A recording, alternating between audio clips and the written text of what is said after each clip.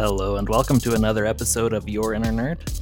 I'm Jets, got Sed, Hello.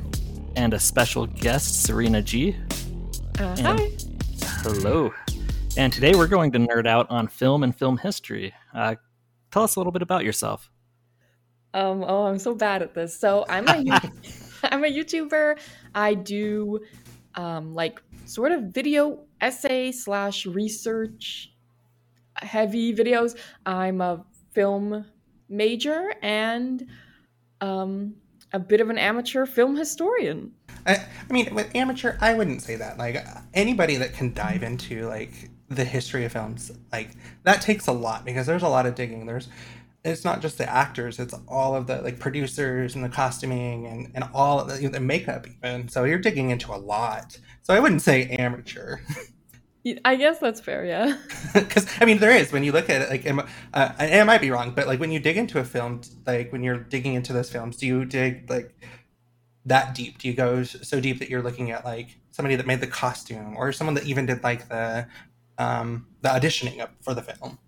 I mean, it really depends on the film. I mean, for sure, like, when I was in university, like, there's classes for all of those different things about, like, directors and costume people and all that. So, it's definitely something I have learned about. And for sure, if there's, like, especially something like The Wizard of Oz, obviously you're going to want to look in the costumes and that because they're so striking and the sets and everything. So, for sure. That's so interesting, and I don't think a lot of people think about that, right? Like, to think about something other than the actors in that film, because some of those costumes, like you said, some of those costumings, like if your example, The Wizard of Oz, they're amazing. Like, someone took the time to hand make those and make them for that person specifically. Right, for sure. And especially like The Wizard of Oz, right? Like the lion, for example, made of a real lion. Like, that's insane. That is so crazy. And, back then it was like, okay, people don't get offended by this. And now it's like, please do not do that. Like, Yeah. it's a little offensive and, you don't really want to hurt animals to make this damn costume. So that's crazy. So I do have to ask, what is one of your favorite movies and why? I feel like I always have like a smart answer and then like just like what my actual okay, the movie I really enjoy that I feel like is a really smart answer is probably like Stella Dallas, which is this movie from the 30s directed by King Vidar, which is just this interesting little movie about a mother and a daughter. But then the one that I actually enjoy the most would probably be Josie and the Pussycats from 2001. So I do have to ask, why do you enjoy both of those? Like, your smart answer being the one from the 30s, and then Josie and the Pussycats, the one from, was it 2000 or 2003? 2001, I think. One, okay. Yeah, so why for each one of those? I'm really curious, just from like your perspective, because you really enjoy films. I guess it's just like kind of the type of films I like. I like Stella Dallas because it's a very sort of slice of life type of story. It's just this mother and this daughter and their relationship, and I like stuff like that where it's just like, here's a character and this is their life, and not like human stories, I guess. And then Josie and the Pussycats, I don't know, I just think it's funny. I think it's a lot more clever than people give it credit for, and I don't know, I just really dig the aesthetic and the characters and all that. No, I think that's great. Like, and of course, like, everybody has different answers for why they like a movie. And so it's really interesting just to hear. And I agree with you. I think, like, for like my opinion, if you look at movies from like the 30s, 40s, 50s, every scene was like really dramatic too, right? Like, when there was like, and it's not just like female or male, it's both. When there was a scene, the drama, you felt it. Like, you felt it hardcore. Oh, for sure. Like, it was very, and especially the 1930s, it was such a revolutionary time for film, right? Because they were moving out of the silent era and things were getting, now we could speak in film and the acting was getting less exaggerated and things were getting more subtle, and it was more about subtlety like it had never been before. That's what's really like fun. You move from one era to another, and then so they were able to, and then that just brings things where they have to put in place the policies where you're not allowed to say certain words on air because now people can hear it. So you have to be careful. Right. And the Hays Code, which is kind of the thing that was really um what I want to say regulated, the thing that was the basically the list of the do's and don'ts. Like that really didn't come along until the very late 30s or early 40s, because most of the 30s is what they call the pre-code era, and really you could do, say, show pretty much anything in that time. What a Amazing. great time to live, right? Like that would have been fun. I'm guessing somebody crossed somebody's line, and that's why the code came about. It's very complicated. It's got a lot to do with religion and politics, and Of course.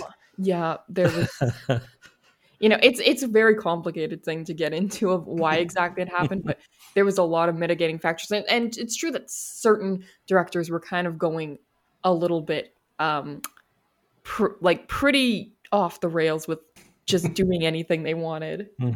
Which, I mean, I can see that as being a problem. Like, you get to a point where it becomes too much. It's like, okay, you need to tone it down a bit. Yeah, for sure. And some of the do's and don'ts were reasonable, and some of them were, of course, totally unreasonable and totally based on prejudice and just closed-mindedness and like old ideas about sex and race and like all these things. So it was a mixed bag for sure, that do's and don'ts list. So crazy. So one main topic, like you have all the child stars, and you don't think about child stars from the past, but you think of child stars now. Like you had, I don't know, for me when I was growing up, it was like you had Hilary Duff, and if you watched the Disney Channel, you had all those Disney Channel child actors and child stars, and some of them became really famous, some of them didn't. But you don't ever think about like past ones.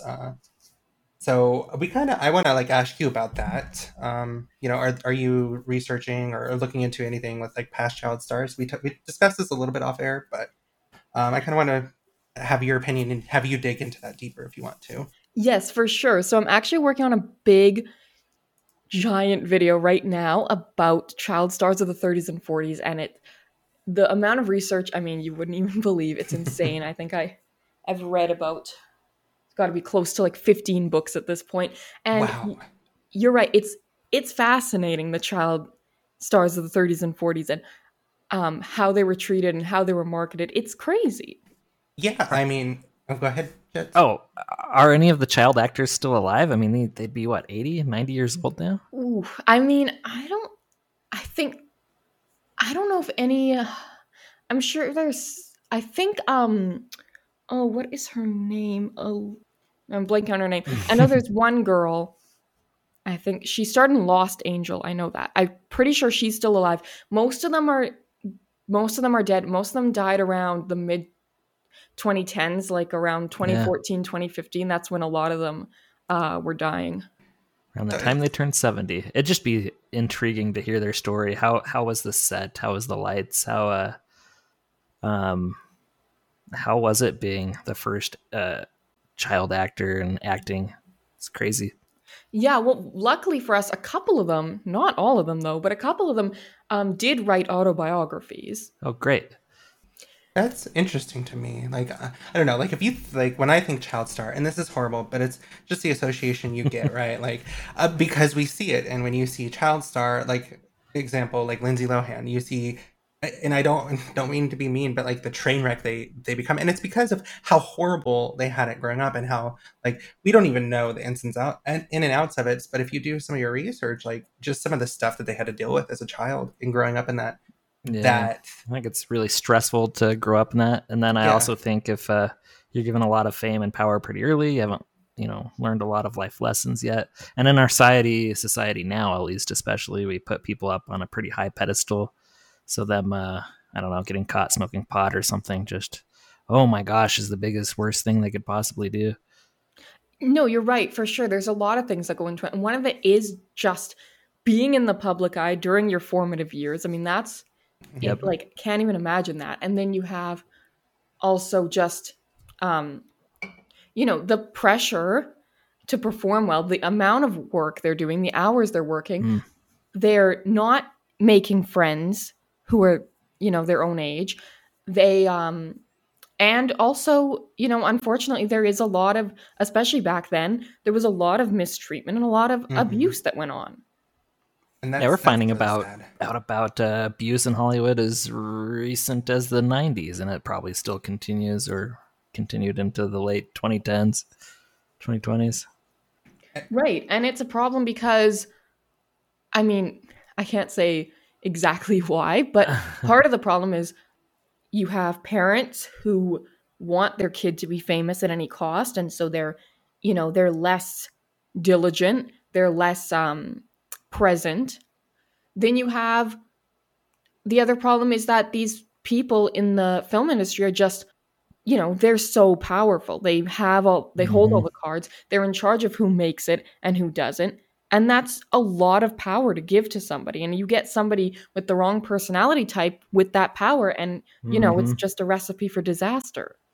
Well, and then you have like, and this is going to sound bad and judgmental, but I mean, you have a group, where you're coming from an era where men are the ones with the power, right? That's how it was. You have men that hold the power, men that work in the industry, and these men believe that, like, they let it go to their head, and it's just biology, right? At that point, when someone has power, it eventually will go to their head, because that's just how we're programmed, I think.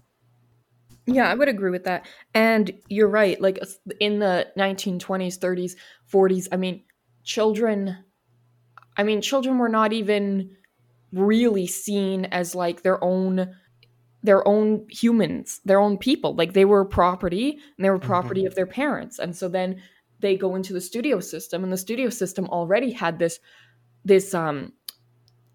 thing where you're under contract and you're owned by MGM or Universal or whatever. And then you add into that, it's like, and then you're also a child, and you're already considered property. That's just, Recipe for disaster. yeah. Yeah. And it's so sad, though. It's so sad. But No, I'm sure there are good things to it too.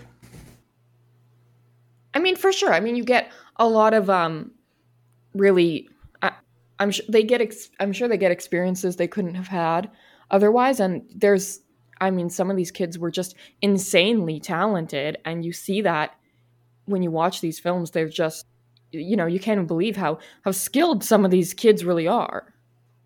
So, speaking of that, do you have like any that you've maybe researched and maybe wasn't as famous or people didn't recognize as much? Like I know, like me, I only know like I think Shirley Temple from like the 30s, 40s era, and that was like a big child star, right? She was a huge child star. Yeah. So what about other ones? Yeah, that's true. I don't know why she has stuck around so much more than some of the others, but um, in the 30s, okay, so in the 30s you had Shirley Temple, and she was at Fox, and she was the big girl child star. Mhm. And then you had at MGM, you had what were the MGM kids, and the first MGM kid who came along in the very early 1930s was a little boy named Jackie Cooper, and he is kind of forgotten about now, but he was really, really famous. He started in the Little Rascals shorts, and then eventually he got um, the part in this movie, which was this comic strip adaptation called Skippy, and he played Skippy, who was the title character. And this movie was just, it was a huge hit. People just loved it.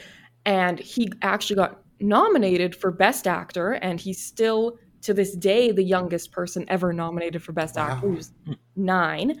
And after that, he was just, they were just pumping out these Jackie Cooper films after that. It was just like one after the other. And he starred in, I mean, it's crazy how many movies he starred in because, like I said, no one really talks about him today, but he did The Champ, which was a big movie, and he did Treasure Island, which was big, and just a ton.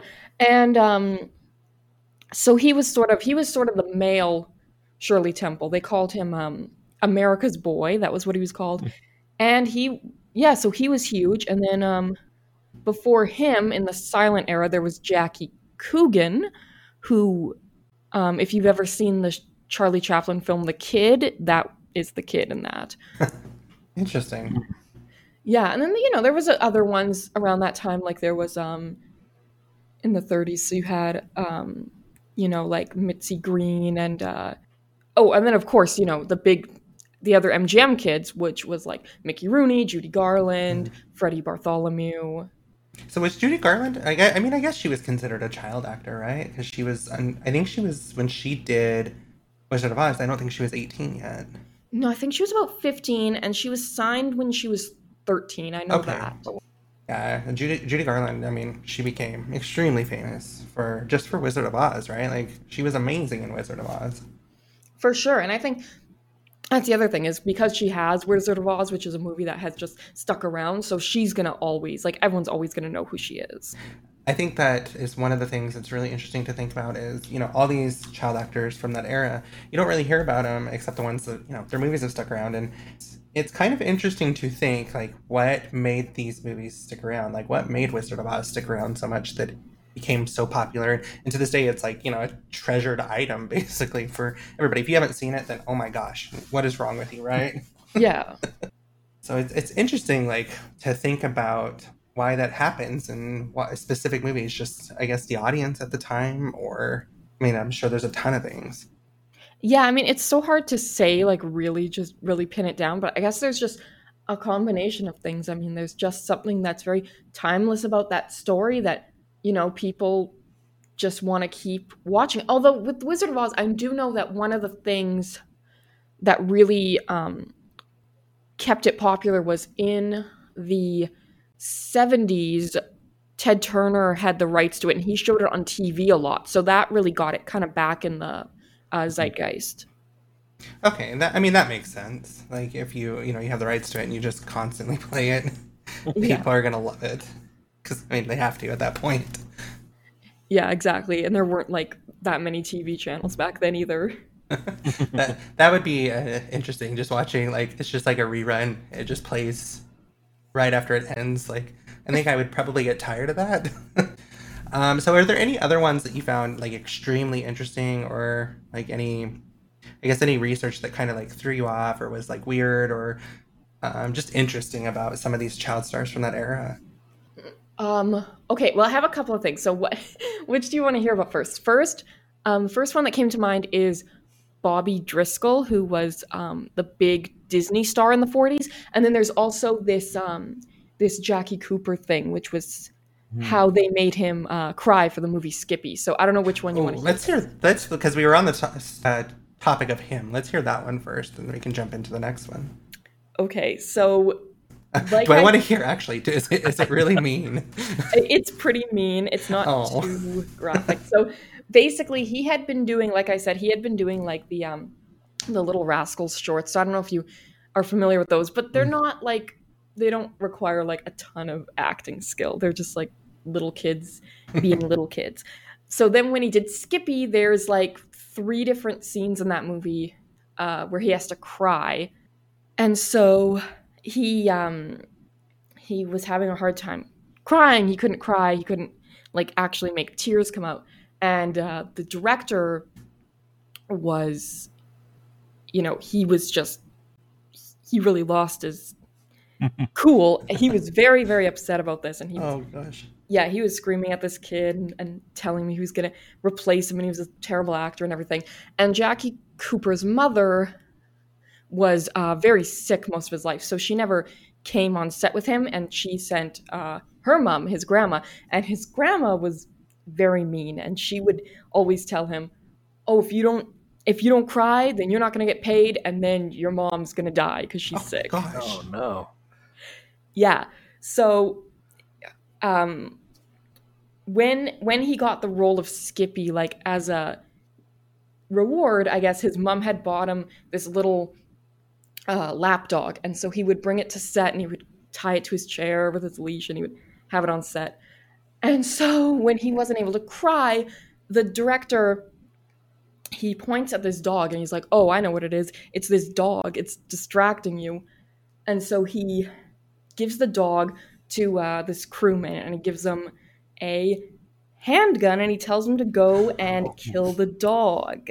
Oh my gosh. Oh, that's ruthless. Right. So they bring this dog backstage, and he shoots off the gun, and of course the kid thinks his dog has just been killed, and of course he starts crying, and then they make him do the scene, and that's how they got him to do the scene. That is, they didn't really kill the dog, right? No, they just shot off the gun. But that's so, I mean, and that's where like the treatment comes in, right? The manipulation behind that was just, it's kind of gross, right? Like, how could you be okay with that type of manipulation for a little kid who's probably what, like 8 or 9 maybe max? Yeah, 8 years old. Oh my gosh, that is horrible. No, it really is, and it was when I came across that story when I decided, like, I really need to do like a whole video on this, because like I'm sure there's so much more, because it was just so, like, it's just kind of shocking.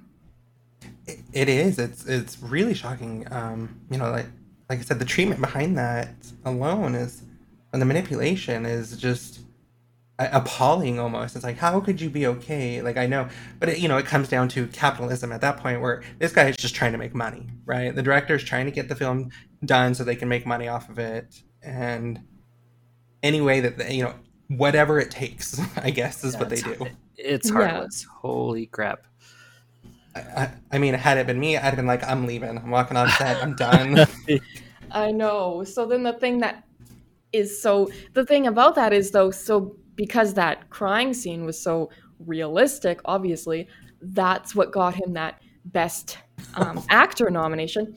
And so after that, Louis B. Mayer, who was the head of MGM, or one of them, he said, like, okay, now Jackie Cooper, he's a big star, and obviously what people want from him is crying scenes, so he's got to cry in every movie. Yeah. Oh, no. That poor kid. I imagine the dog trick only worked once. No, it's true. The dog trick did only work once, and they tried other things, and they would trick him in other ways. But eventually, he got a little older, and he got wise to it, and he's like, ugh, these people. And he did eventually learn to cry on his own, but he was just really done with being tricked. He really hated it. Yeah. I mean, it kind of brings in perspective, like, we discussed earlier, the abuse in Hollywood, and that kind of brings that perspective of how far it's gone back, right? Like, that's really abusive to me. Like, it's not sexual abuse, thank God, but it's still a mental abuse or emotional abuse to somebody, and that's not okay, because like that's how they grow up, and that's what they learn now.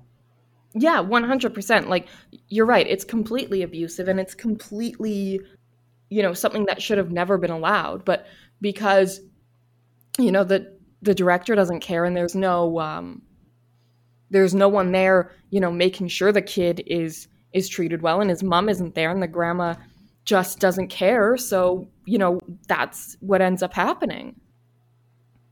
Yeah, it's so insane. Wow, that just blows my mind, honestly. Is the other story worse? Yeah, I guess that's my question. I'm nervous. It is definitely worse. Like, if you don't want to hear it, like, that's fine. But I mean, I honestly want to hear it, just because I think it's such an interesting topic within, and it's a huge part of the filming history too. Yeah. So I'll just give you kind of a brief overview of the whole thing, and then if you have more questions, I guess just ask them. So Bobby Driscoll, I don't know, do either of you know that name? No. Okay. So he was actually the first actor ever signed with Disney, and he was signed back in the 40s, and he did a movie which, obviously Disney doesn't talk about it now, but it was a big movie at the time. It was called Song of the South. I don't know if you got either of you. No? Okay, so Song of the South. Okay. So Song of the South was this Disney movie about like the Uncle Remus tales, and it took place on a plantation. It was after slavery, but it was still kind of so they don't really talk about it now. But it was big at the time. It was a big hit, and he played the little boy in that movie. And after that, because it was such a big hit, obviously they kept casting him, and he did a bunch of movies. I think the other one people would probably know the most would be Treasure Island. He did the 1950 version. Okay. And then, of course, the big one, which was that he was the voice and the visual inspiration for Peter Pan. Okay. Oh, okay. Yeah. So he was a big deal. And besides that, he was always doing like Disney records, like recording records and doing the Disney, promo on TV and Disney, magazines. Like he was like the face of Disney for a while. Like obviously not as big as like Mickey Mouse, but people really associated with Disney with Bobby Driscoll for a few years. He was really, really big.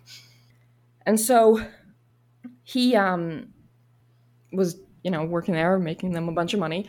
And then right after Peter Pan came out, he kind of started, and you have to understand also that at this time, like the studio, like that was your home. Like you pretty much lived there, especially if you were a little kid.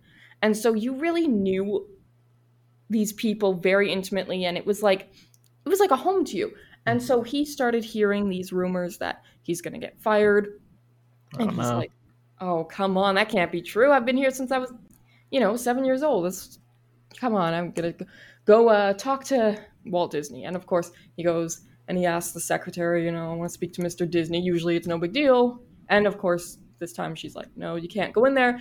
And he's like, why? And she's like, oh, well, we don't need you anymore. And she just calls security and she has him removed. Oh, sad. Yeah, it is sad. And so, they fired him and they kept, they had all kinds of merch with his face and with his voice, like I said, records. And they were re-releasing these films in theaters, which is what they used to do. They would re-release them. And, he doesn't get residuals from that. He doesn't get any money from that. Like, they just completely own that stuff. He doesn't see anything from that. Yeah. And so what happened was, fast forward a few years later, he was fired when he was a teenager. I can't remember the exact age. And when he was 31, he died homeless. Oh, terrible. Yeah. And Disney, when they found out, they didn't say anything. They didn't announce it to the press. They just kept re-releasing Song of the South. They re-released Treasure Island. And eventually some reporters found out, and Disney, they still didn't say anything. I mean, at that point, you think that they would at least, I don't know, they would have gave the contract that he had was probably completely, they probably screwed him over hardcore with the contract. Yeah. Well, back then, the studio just owned everything. Yeah, anything you did under them, they owned it. So today, for example, like you mentioned Hilary Duff at the beginning. So today, Hilary Duff still gets money from her music sales, and if they replay Lizzie McGuire and like all the stuff they sold, like the dolls of her, she gets money from that still. Like back then, there was no deals like that. Like that was just all the studio's money. Imagine there was a turning event where I know we have a Screen Actors Guild and a Writing Guild now, and probably at some point there was something that kind of required that people banded together and decided, hey, we're going to get paid if you're going to continue to play our content. Yeah, exactly. I don't think that happened for a long time though, because like what era was like Rock Hudson and that that group of actors, like I think it was around the same time, maybe 50s 60s era. Rock Hudson, I feel like he was 40s 50s. Yeah, it might have been, and like they still got paid like salary, right? And they could be fired at any point. Yeah. And not get any money after that, and so it's kind of, I mean, it's horrible because they're not getting money for what they did. They're not getting, and I do think like anybody that does acting and somebody somebody that plays a Hilary Duff song, Hilary Duff should get money for it, of course, because it's hers. Yeah.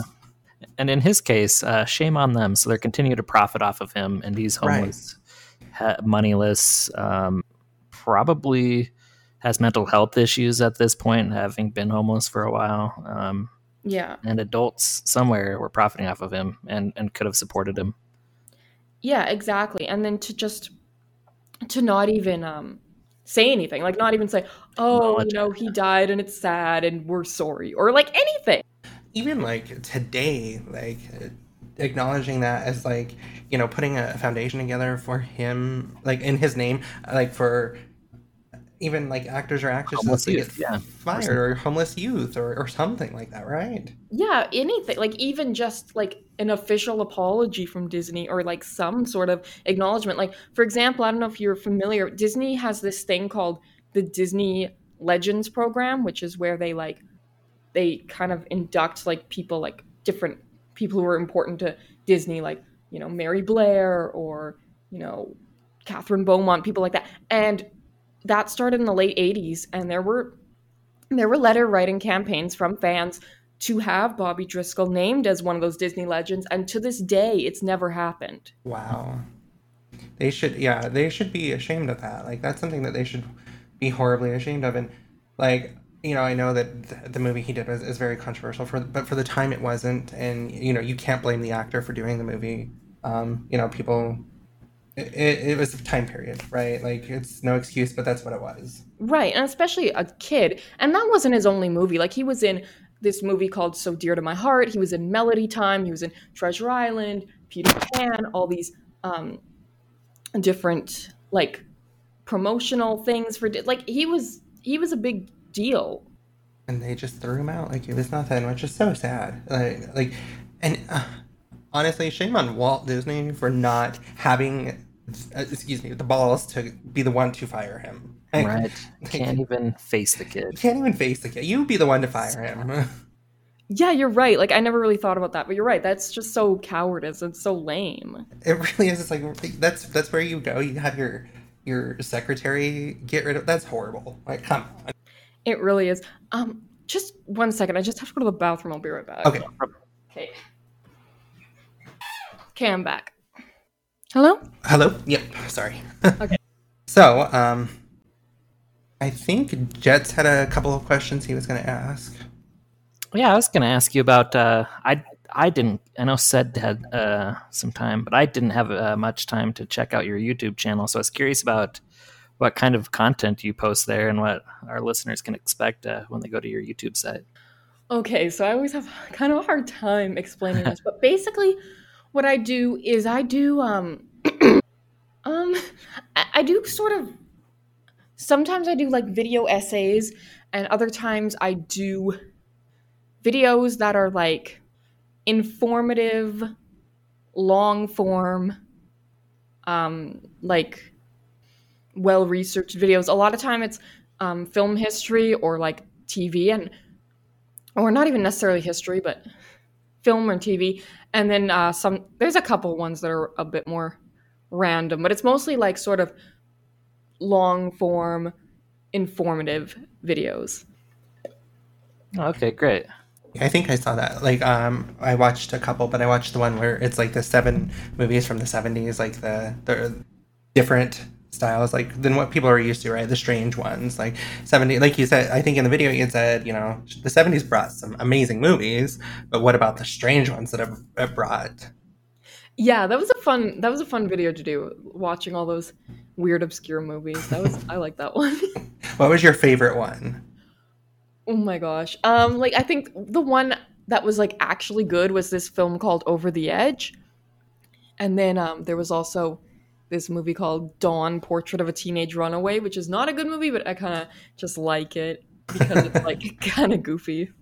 Oh, that's hilarious. Yeah, I think I was watching that video, and it was interesting to kind of, and that's how it is with every era too. Like, the 90s had some really weird movies and strange movies, but it's kind of fun to go back and see them from like the 70s and 80s and 60s eras, even just the strange weird ones. Yeah, for sure. And even this thing I'm doing now about the child stars, like, I've actually, obviously I wanted to see the movies, and some of them are really good, like The Champ and these other movies, like, oh, they're really good. And then some of these movies from the 30s, you're like, wow, I guess they had really bad movies back then too. Like, ooh, okay, yeah, that's budget bad acting. It's like stories like that go nowhere. Oh, that's funny. So, Jets, did you have any more questions?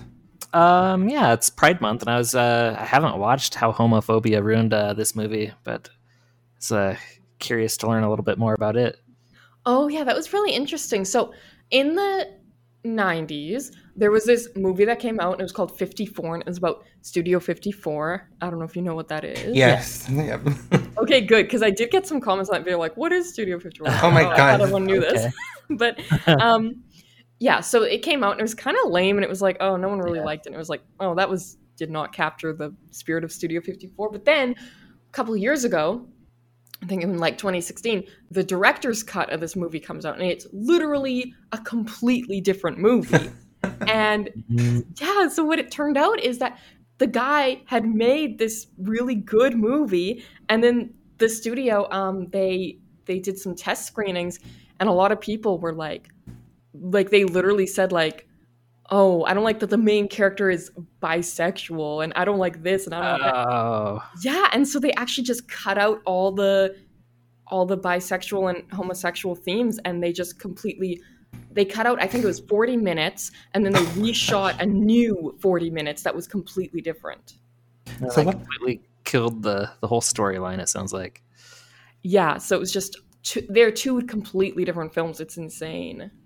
Which is really interesting because if anybody knew anything about Studio 54, like if people knew about it, one of the owners was actually gay. You know, it was like we just watched a documentary on Studio 54 and like the allegations and everything that they did back in the day, which was really messed up. But like one of the owners was gay, and I mean there was a lot of. It was if anybody knew about Studio 54, it was a place that you went to basically be free and be whoever you wanted to be, right? That's how they labeled it. Yeah. Yeah, exactly. And so you're right. They really went against the whole idea of Studio 54. They produced a story that wasn't actually the story. And I guess they must have just been worried about the bottom line, like, will this movie sell? Will people go see it? Yeah, exactly. And, it did well in New York and other cities, but then in, the more suburban areas, it didn't do well. And it's like, well, I mean, are those people going to go see the movie? Probably not. And that's still a thing, right? That's still, like, bigger cities where you have, sadly, where you have LGBTQ, movies. It's still really big in New York and bigger cities, and you go to the suburban areas and it's not as big. Yeah, and you're right. It is really sad that it's still like that. Yeah, I remember. So we live in a small community, and Brokeback Mountain came out, and locally, the theaters that purchase, I guess, the rights to show movies decided not to purchase that right, and they didn't show it here. And I don't think anybody goes to movies anymore. I was just realized, is that still a problem? I don't even know if people go to movies. Yeah, I guess people do. People do. Okay. I mean, that people do. Where we live, at least they do. And we went to one a few years ago. We went to, and it was surprisingly that the local theater got it. It was an LGBTQ movie. It was Love, Simon, right? Is that what it's called? Oh yeah, that's right. We did go see that. Okay, so that's no longer a problem, at least in our rural community.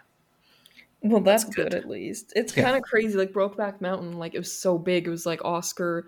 It won the Oscar, right? Or just nominated? No, it was. I think it won. And I mean, you had two amazing actors that were so comfortable with their sexuality that they could play these roles, right?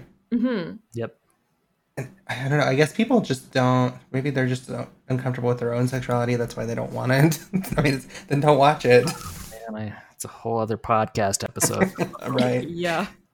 All right. Well, the Studio 54 thing it's just so weird to me because it's like, well, it's everything about Studio 54 is being free and being open, and you could be bisexual, gay, no one cared, right? Right, exactly. And it's almost like, well, why did you guys even want him to make a movie about Studio 54? Like, just produce something else, anything else.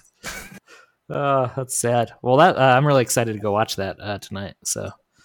Go watch that. Yeah, and that's a short little video too. Cool. All right. Well, I think we're getting to our time. Jess, do you have anything else? Yeah, I was just curious. So if we want to see more of your content, learn more about some of the things you found interesting, where can we check out more of your content? So on YouTube, my channel is called Serena G, and I think it's the first one that pops up if you type in Serena G. Yep, it was for me. Okay, then good. And you're working on the video for the child stars from the 30s and 40s. That's going to be on your YouTube channel? Yeah. Okay, perfect. Because I'm going to tell you right now, I'm excited to hear all about that and watch that video when you get it done. Oh, if you like, were interested in what I told you, like it'll blow your mind. Oh, cool. I can't even imagine just some of the stuff that happens. Like, it's one thing. Like, if what you told us is the preview, yeah, it's gonna be amazing.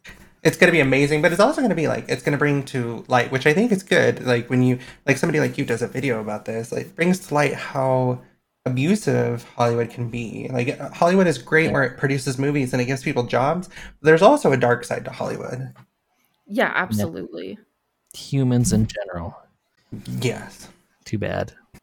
Well, thanks so much for your time. For our listeners, we'll have the links to our YouTube at the bottom of this episode, and be sure to check out our videos.